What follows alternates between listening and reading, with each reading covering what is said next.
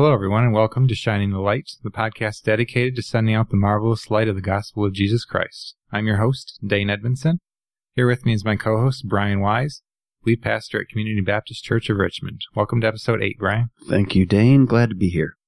We're also joined today by our guest, Chad Smith. Welcome to the show, Chad. Thank you. Glad to be here. Chad is a member of Community Baptist Church of Richmond, and he's involved in many of the outreach efforts our church engages in. During today's episode, we're going to hear Chad's salvation testimony, and then talk about evangelizing and how Chad goes about sharing the gospel of Jesus Christ with others. We're not going to have any questions from the audience today, so that we can give our full attention to the topic of evangelism, and also with Chad as our guest. So we'll start off today by asking you, Chad, can you tell us briefly about yourself and how you came to know Jesus Christ as your Lord and Savior? Okay, Dane. I'm 42 years old. My wife's name is Bridget. We've been married for 11 years. We have 2 kids. Bridget, she's been a teacher for 14 years at Lance Cruz.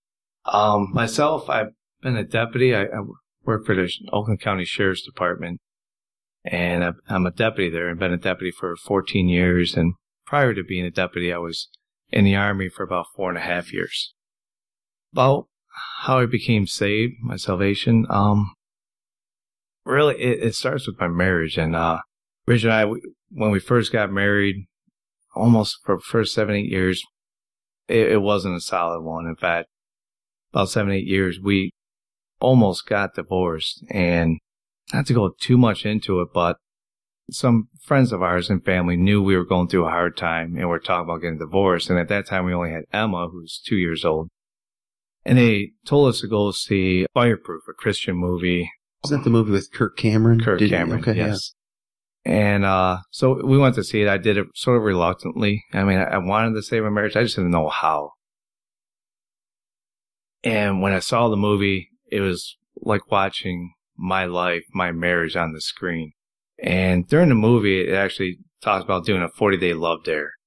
And after the movie, that's exactly what I did. I wasn't too sure really how to save a marriage, what to go about it, but I did the 40-day love dare, and it challenged you to do certain acts of kindness and love to your wife, but it also challenges you to read scripture every day. And about a week through it, then it tells you to dive even more so into the Word of God by reading a chapter of Matthew and a chapter of Proverbs.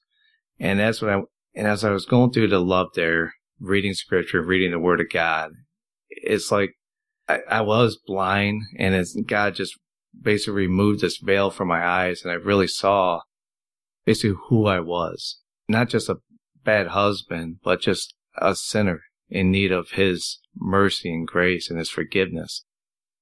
And I never read the Bible before. I was brought up nominal Catholic. Bridget was a strong Catholic background. Myself, I never heard the actual true gospel until I was reading it. And it was the Word of God that changed me. He changed my heart. It was never... I can't point to a specific day of when I just repented, but it was during that process, that 40-day process, and then continually reading the Bible, that I just asked for forgiveness. That I just, God, it's you. I need your mercy. And from that point on, He saved me, and I just continued to read. And Bridget and I read the Bible together. And we both just came to a saving knowledge of who truly Jesus Christ was, and we live for Him now. Can you tell us briefly where you serve here at Community Baptist Church, and why you enjoy ministering to others in the church? Sure. Yeah, I've been coming to community for about 3 years now. I help out in certain areas with the college and career students. I help Dave Johnson sort of assist there, teaching them. I've also been filling in just recently with the high school students as well. I help out in Awana and usher. With Awana, I do the games. I usher at the church. But I would say the biggest ministry that I love doing, and it is with the college group and the high school group in a way too, is the outreach. About 2 years ago, our church has like a tent, a booth at the good old days. It's not just an outreach to like present the gospel and a life-saving message there, but I was asked sort of like to take over and run that. I just started doing it 2 years ago, and it's been a great experience. And then we've been taking the college and career group to Oakland University as well, in the same type of fashion that we do at the good old days, which we'll explain later, about presenting the gospel there at Oakland University, which is in Rochester Hills. And also just the past year, we've been going to grace centers. I've been taking a group with the college group and once now with the high school group, going to Grace Centers of Hope, which is in Pontiac, is a shelter that helps the homeless, people that are addicted to drugs and alcohol, and it's Christian-based, it's faith-based. So it's a great place to serve, and we've been going there as well. So that's areas where I'm involved in with Community Baptist. Can you just expand on that a little bit, Chad, of this aspect of evangelizing, of sharing the gospel, right? That's the word. I mean, it comes from the Greek, and it's to preach the good news is what it is. It's to share the good news, which is the gospel of Jesus Christ. And on our show, we shared with our listeners about the Great Commission from the Lord Jesus, that he commanded all of his followers, all of his disciples, to make disciples. And so we want to do that, because that is an obedient Christian going, and that is going to people who've never heard of the gospel. So that's why we had the Nordines here. That's why we had Irfan Abdulatif here. They're going, they're taking the gospel to people that maybe I won't get to go to, and I won't get to share the gospel with, and they've never heard of Jesus. So we're to go, and we're to, baptize those who come to faith in Christ Jesus, and then teach them to obey all things that the Lord has commanded us. Why is evangelism so important to you? Why are you so passionate about that? Good question. I mean, really it is because Jesus commanded us, just like you said, the Great Commission in Matthew 28:19 and Mark 16:15 of go and making disciples. And it's just, he put such a burden on my heart when I read the Bible, when I continue to read it.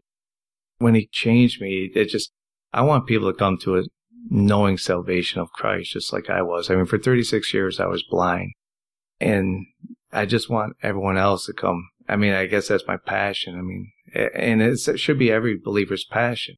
I mean, that's what God wants. I mean, in 2 Peter 3:9, he doesn't want anyone to perish, but come to repentance. Learning how to evangelize, obviously the Bible instructs us.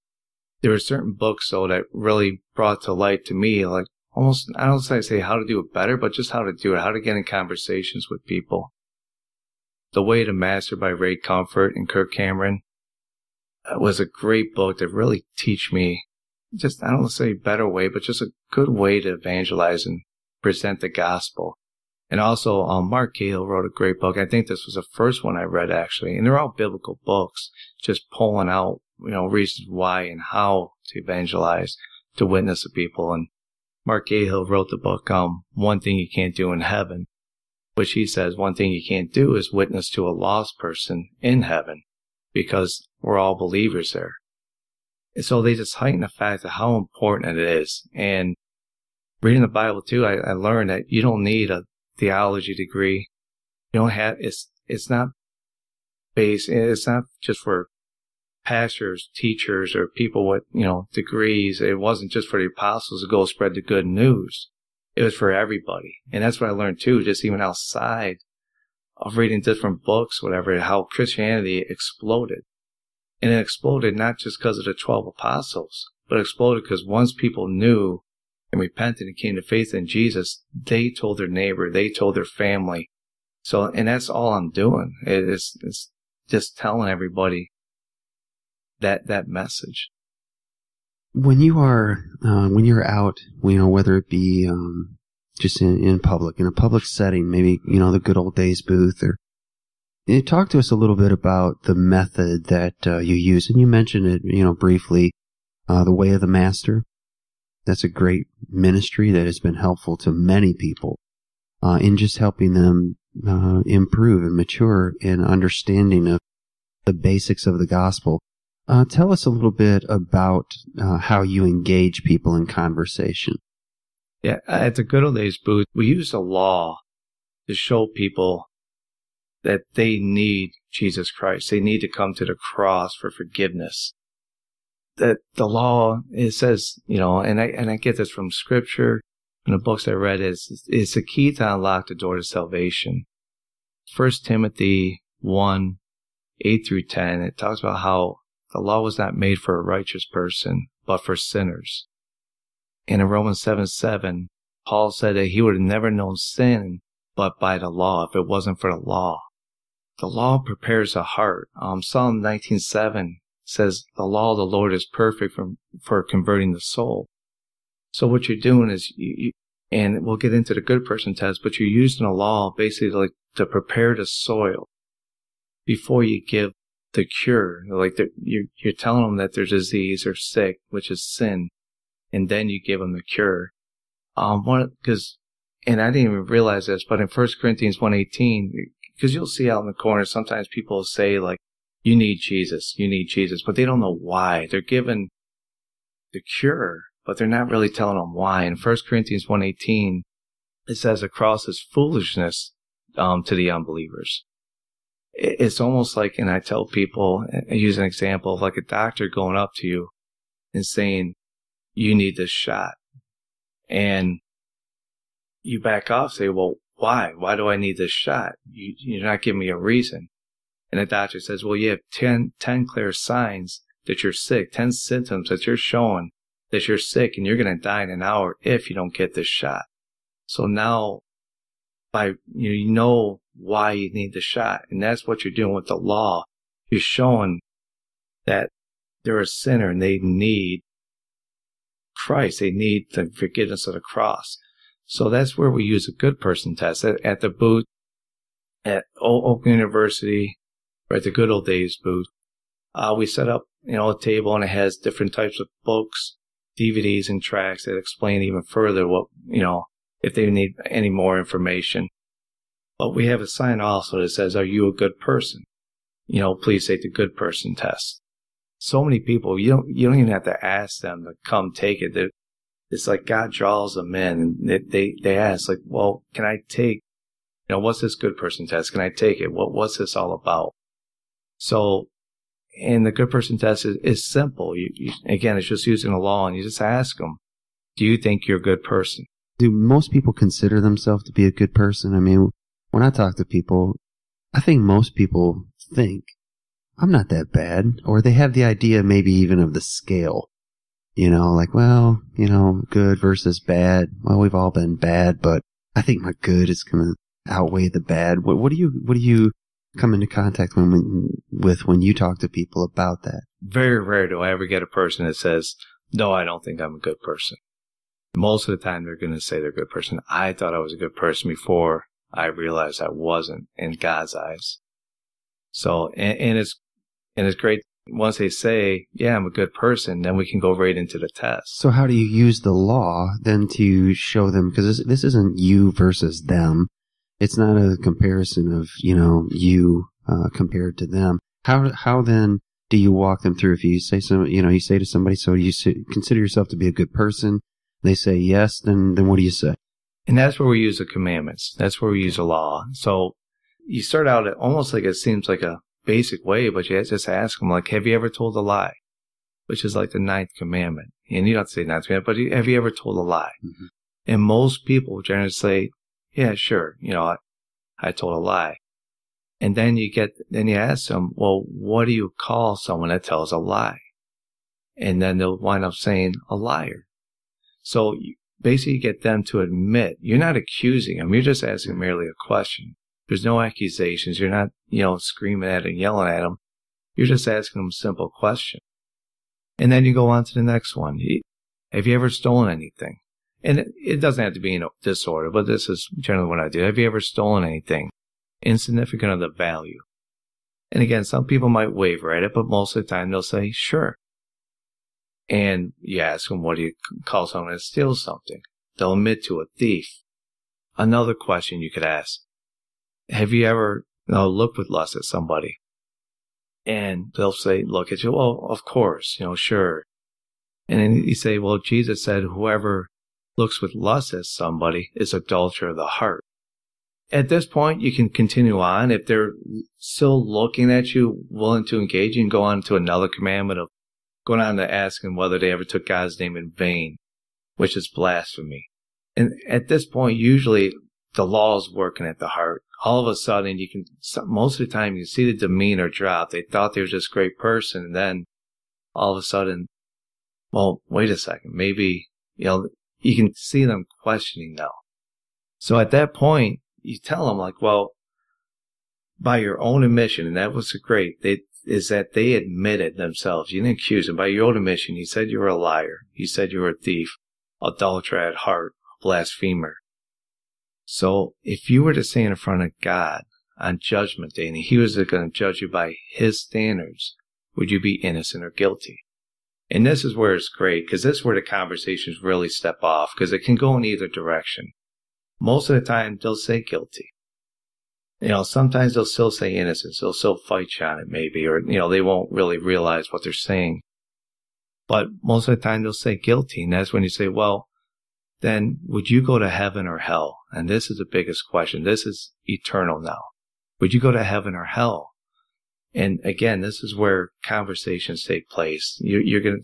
Some people will say, I'll say half will say heaven, because they still won't realize their guilt. The other half, might say hell. Or I don't believe in heaven or hell, but that's where you can get into a great conversation. But again, you're preparing their heart, preparing that soil. I always use it for people that really don't, they say they're still going to go to heaven. They might say, well, I'm good enough. My good works will outweigh my bad. So I always use, and maybe because I work in a court of law as a deputy, but I always use a court of law to show them and say, well, try to use that. If you're guilty of a crime, standing in front of a judge, and you admitted you're guilty, there's facts all proven, and you say, but judge, I do so many good acts. I give half my money to the poor. I walk old ladies across the street. I'll volunteer at the soup kitchen. Can't you forgive me of, crime X, Y, and Z? And I always say, what would a good, honest judge do? And they would say, well, probably still find me guilty. And I go, yeah, and God, Jesus, is the greatest judge, holy and just, above any type of earthly judge. So you're trying to do the same thing. You're trying to use your good acts to buy your way into heaven. And God even said, the Bible says that all of our righteous acts are like filthy rags. So we can't earn our way to heaven. And that's something here in America and probably elsewhere. Like most religions, in fact, all religions except Christianity, is a works-based faith. They have to earn their way. So most of the time when you engage with a non-believer, you're fighting against that works faith. They think they can earn their way to heaven. But realistically, it's all about what Jesus did on the cross. And we know that. So when you use certain examples that basically try to show them their guilt, and if they're not ready, I always tell people too, if they're not necessarily ready to hear the cure, to hear that what Jesus did on the cross, you don't have to give them the cure. Let it sink in their heart. Let them sit there in their sin and think about that. But most of the time, they do want to hear the good news. So as you use the law, just to clarify, what you are not saying is, here, you need to keep the 10 Commandments, and then you'll be okay with God. Then you'll be fine with God. Here's the 10 Commandments. Let me teach these to you. And once you learn that you're not supposed to do those things, then you're going to be okay. Right? You're not saying that. No. And in fact, Ephesians 2:8-9 says, for grace, you are saved through faith and not of yourselves. It is a gift of God and not of works, lest any man should boast. We're saved by Jesus for good works, but we're not saved by good works, or else that would take away everything that Jesus did. We would stand in front of Jesus, the one that died on the cross with nail-pierced hands and feet, but yet if we could earn through works, we would brag about ourselves. And I always tell people, even with the little background, I always tell people, why would Jesus die such a heinous death if we could earn salvation ourselves? So once you walk them through, and if they're really, if you can see their demeanor drop and they're ready for that cure, that's when you say, hey, look, the Bible offers hope.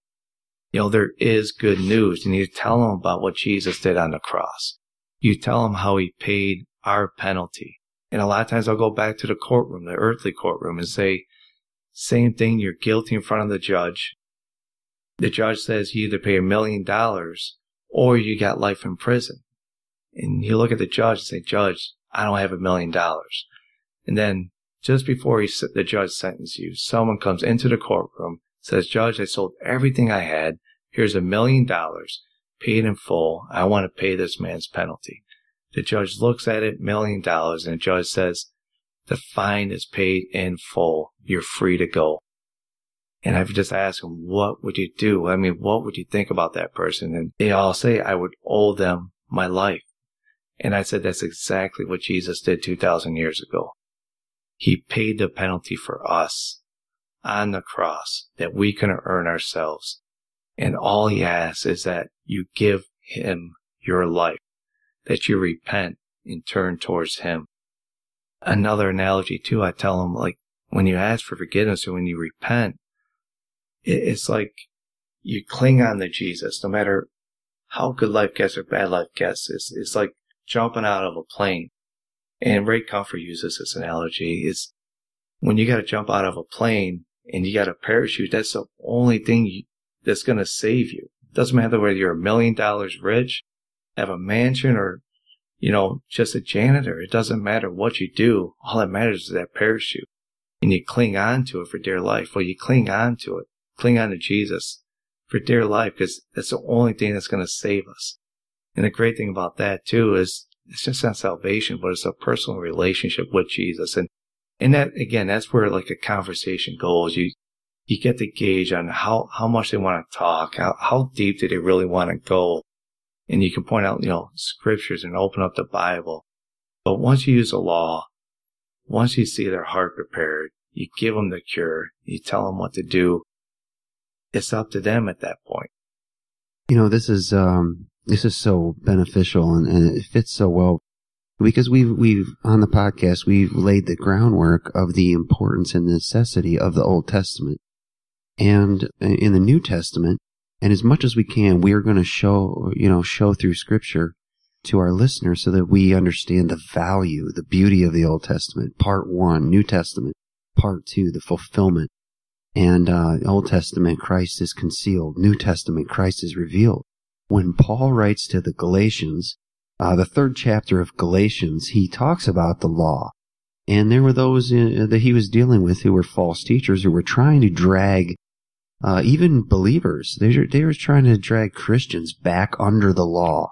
You got to keep this, and you got to do that, and you got to do the other. They were trying to, again, resurrect a works-based system, which is what Judaism had turned into, it had morphed into. And so in Galatians 3, this is what Paul says about the law. Verse 24, he says, so then the law was our guardian, some translations say our tutor, until Christ came, in order that we might be justified by faith. But now that faith has come, we are no longer under a guardian. For in Christ Jesus you are all sons of God through faith. And Chad, that's what you've been talking about, is the law. It drives us to our need. It shows us our need. It's like a mirror. And we look into the perfect law of God and we say, oh my goodness, I'm a miserable, I'm a sinner, I'm a wreck. But then the same word of God, this two-edged sword, it cuts at our sin, but it also cleanses. And in the same word, we see that it's Christ. And we show to sinners, we're all sinners. But then we're able to give the word that saves, which is the word of God, so that by faith, they don't need a guardian, they don't need a tutor anymore. We have a Father, a heavenly Father. We have a Savior in Jesus who is God. And that's just marvelous. The gospel, it just gets better every time we share it and talk about it. Do you find that the way you approach someone differs depending on the demographic of that person, like their age, gender, how they look, how they are approaching you, their body language, anything like that? Do you change how you approach them, what you say to them to start off a conversation? For the most part, I would say no, because they still have to see their sin.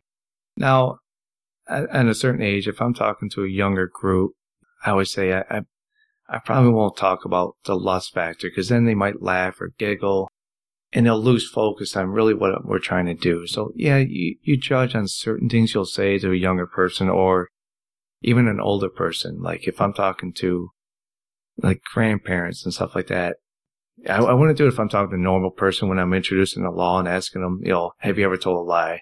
If I'm talking to someone older, though, out of respect, I'll generally say, have you ever looked at the way God is going to judge us, how we've all lied, or, I looked at myself and I was a liar, and how God will judge us. And I'll sort of walk it through by not necessarily asking them specific questions, but being more gentle in a way, even though we do everything in love. But I don't want to be disrespectful with someone older. But I'm still presenting, making sure that they know that it's not about being a good person, though. So that's the only thing I might change. Even to a broken person. Just yesterday, I was up in court with the person, and you could tell his demeanor, he was broken. He was already broken. He's messed up in life. He's going to jail. He's fighting through cancer. So there's no really reason to, like, I don't want to say drag him through the mud, but drag him through, like, all right, you're a sinner, and, So I gently presented the gospel almost like I would to an older person. Because, again, I see that to a broken person, give them the love of Christ. I mean, they're already broken. Tell them, like, look, I'm in the same boat as you. No matter what good I do, I still need a Savior. And I just get in a conversation with them that way. So that's the only way I would differ. But always trying to use the law, though, to show them the need for the Savior. Yeah, I think that's what I've heard Ray Comfort and Kirk Cameron say repeatedly. You give the law to the proud and grace to the humble. That is so important to be mindful as we talk to people, and even as our listeners. We may have listeners who are investigating who Christ is, and the same applies to you if you're listening and you don't know Christ. Well, if you're humble, His grace is available. If you're proud and self-righteous, then the law it drives you to show you your need of Christ. When you've shared the gospel with others, what are some arguments that people have given to kind of get out of really focusing on what the law is showing to them?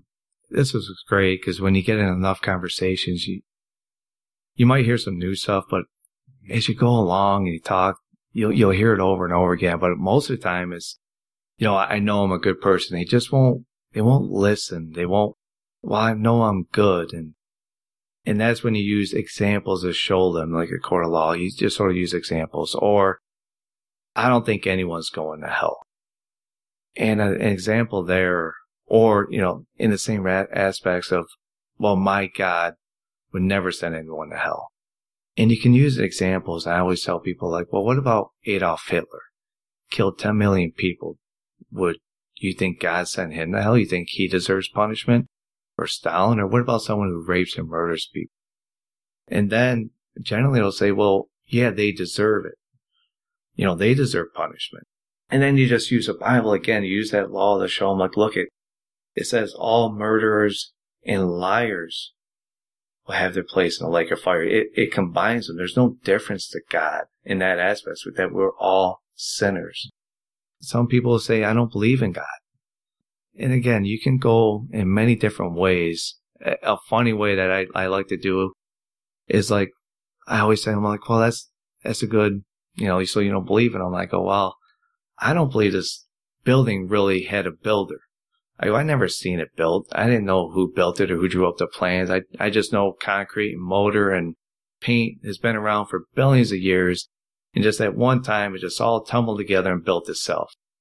And it's just sort of a lighthearted way of, like, that doesn't make sense. And I'm like, well, our bodies is more complex than any type of building, this whole universe. And you'll answer certain questions. And a lot of times you will come up with questions. But one thing you want to do, and this is Ray Comfort and anyone that, like, evangelize witnesses, say, be careful of going down what they call like rabbit trails.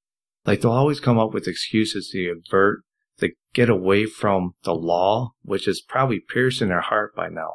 And they'll just come up with all these different excuses. And it's great to answer them. If you got time to really engage, it's okay. Stay there and engage, but go back. Don't, most of our engagements with the lost, especially if they're strangers at the good old days, Oak University, you might not have ample amount of time. They're not going to stand around for like a half hour to really get in this debate.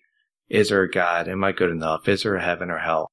So you might want to answer the question, but then just bring them right back to the law and just say, it's an interesting question. So you consider yourself a good person. Like, come right back to it. Because you can sit there and answer all day. And every now and then I catch myself. And it's almost like God speaking in, like, hey, get back to topic.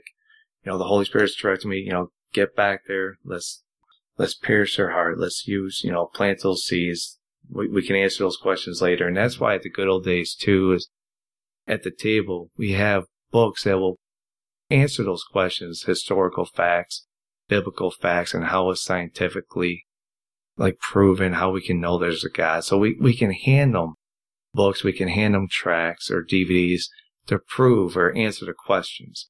We sort of want to get back to, again, show them that the need for Jesus Christ, the need for the cross. Now, I know when I joined you this past summer at Good Old Days, there was one young gentleman there who he said that he knew he was saved. When you started talking to him further, he admitted that it was because he believed that it was through good works that he was saved, and he went to a Christian church and things like that. How do you evangelize to people like that who call themselves Christian and yet they may have a skewed view of salvation? It's a good question, and they're probably the toughest to evangelize to witness to. A lot of times too, I'll just ask a plain, simple question of, who is Jesus to you? And get them to answer that, And a lot of times too, you'll hear them say, just give maybe the book answer. Well, he's the Son of God, the save, that took away the sins of the world. And you can sort of tell by the tone of their voice, there's nothing really there.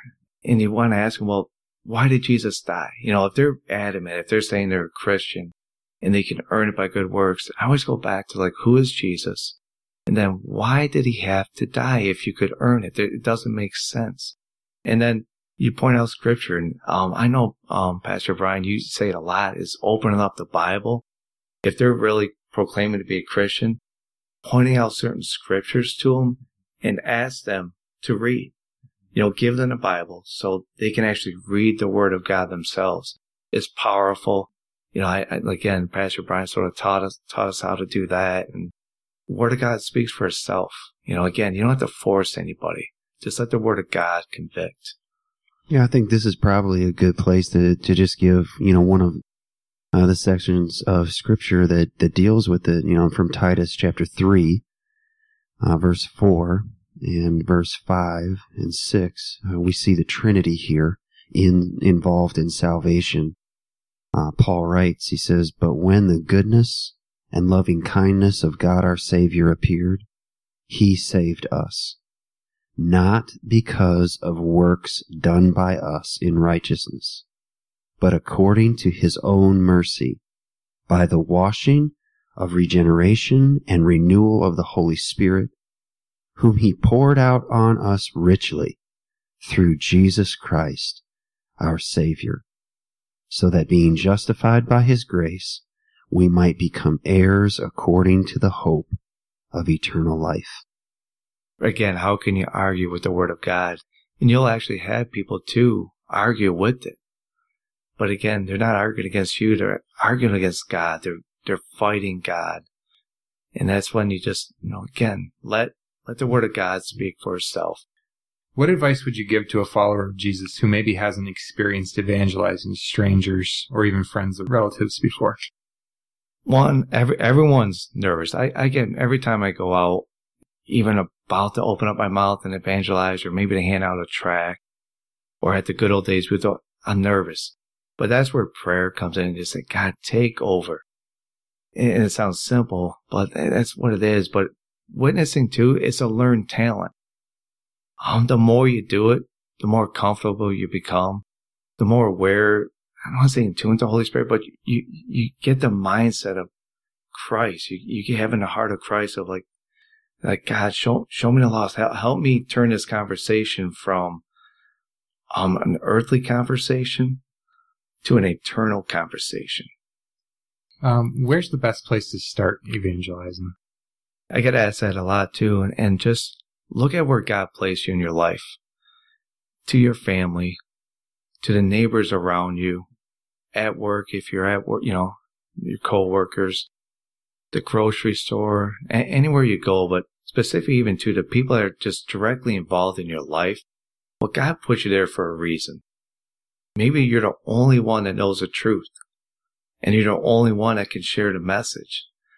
Use what God has given you. I know it took me a while, but I know that's why God placed me at my work, is to reach the people that maybe no one else can reach, that Dayne, you couldn't reach, or, Brian, you couldn't reach, that God's going to use me to reach them, reach my family, reach my neighbors. So it starts there. You don't have to go to another country to start telling people about Jesus. If God calls you to do that, awesome. But it just starts right at home. Well, as we begin to wrap this episode up, I just want to say again to our listeners that if you've never come to faith in Jesus, I want to encourage you. Investigate further the claim that Jesus Christ has on your life. And for those who have come to know Christ as your Lord and Savior, we want to encourage you. Share the gospel. You see the farmers planting seeds in the field. Just share the gospel like that. Keep planting the seed. It's good seed, and it will bring forth fruit. I heard it said once this way: we preach Christ. God opens blind eyes. As Christians, we can't make a single convert. We can't make another Christian. This work of new birth, it's a divine work. We are commanded to make disciples. We're to go, baptize, teach, but we trust God for the outcome. The Apostle Paul received encouragement from the Lord Jesus when he's in Corinth, and it's in the book of Acts, chapter 18, verses 9 through 11. Now the Lord spoke to Paul in the night by a vision. Do not be afraid, but speak, and do not keep silent. Verse 10. For I am with you, and no one will attack you to hurt you, for I have many people in this city. Verse 11 tells us then what Paul did. And he continued there 1 year and 6 months, teaching the word of God among them. You see, Paul knew that some would come to faith in Christ, but he didn't know who would. He didn't know who would trust in the Lord. All who know the Lord Jesus as their Savior have the privilege and the responsibility to share the message of the cross. And we, like Paul, can have the confidence to know that it's God who will give sight to the spiritually blind.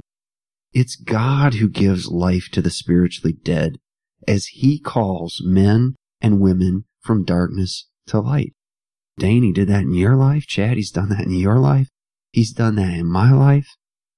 And that's what we're simply doing, is we're taking the gospel, and now we are prayerfully and God willing, we're calling all to repentance.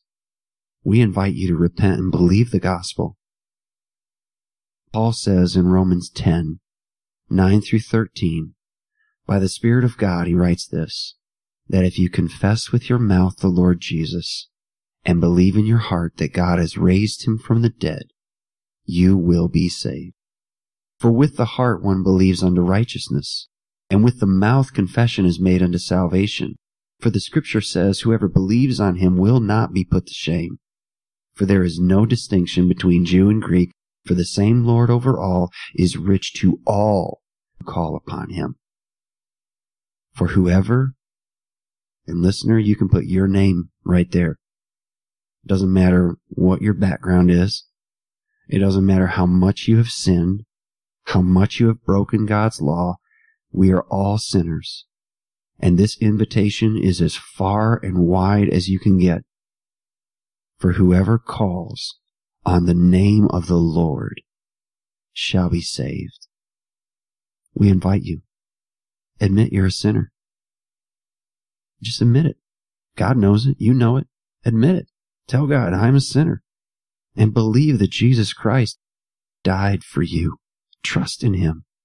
Call upon God for mercy and confess Jesus as your Lord and Savior, just as the Scripture commands everyone, everywhere, to repent. We want to give you a resource, whether you are coming, investigating Christ. If you are a believer and you want to grow in sharing your faith, check out the resource that wayofthemaster.com, the ministry of Ray Comfort and Kirk Cameron. You'll find a lot of good resources there, good teaching, and it's a good resource that has been helpful to us, and we would pass that on to you. We want to thank Chad for coming on the show today. We also want to thank you, our listeners, for listening to this episode of Shining the Light.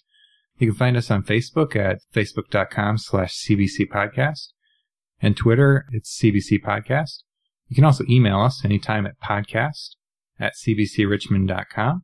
This show is a ministry of Community Baptist Church of Richmond. We want to thank Stuart Scott for the intro and outro music. If you're listening to this show through iTunes or another podcast app, we ask that you please rate the podcast so we may reach even more people with the gospel of Jesus Christ. Chad, would you close this in prayer? Sure. Heavenly Father, we're so thankful for the Word, for your Word, for the life-saving message that we never could earn salvation. And your plan all along was to reach down to us through your Son, Jesus Christ, to take the penalty so that all would come to you in repentance and turn towards you. You came to save us, Lord. We can never repay you for that love, for the penalty that you took for us. Lord, but we just love you and honor you. For all those who are listening, Lord, that are hearing this message today, that you pierce their heart, that you convict them, and they turn towards you, Lord. You're the only one that can save. It's only through you. You said you are the way, the truth, and the life, and no one comes to the Father except through you. Our prayer, Lord, my prayer is that all come to repentance, that is listening, that are in our lives. Father, we give you the glory. We give you all the honor. We love you and praise you. In our Lord and King, in our Savior's name, in Jesus' name, amen.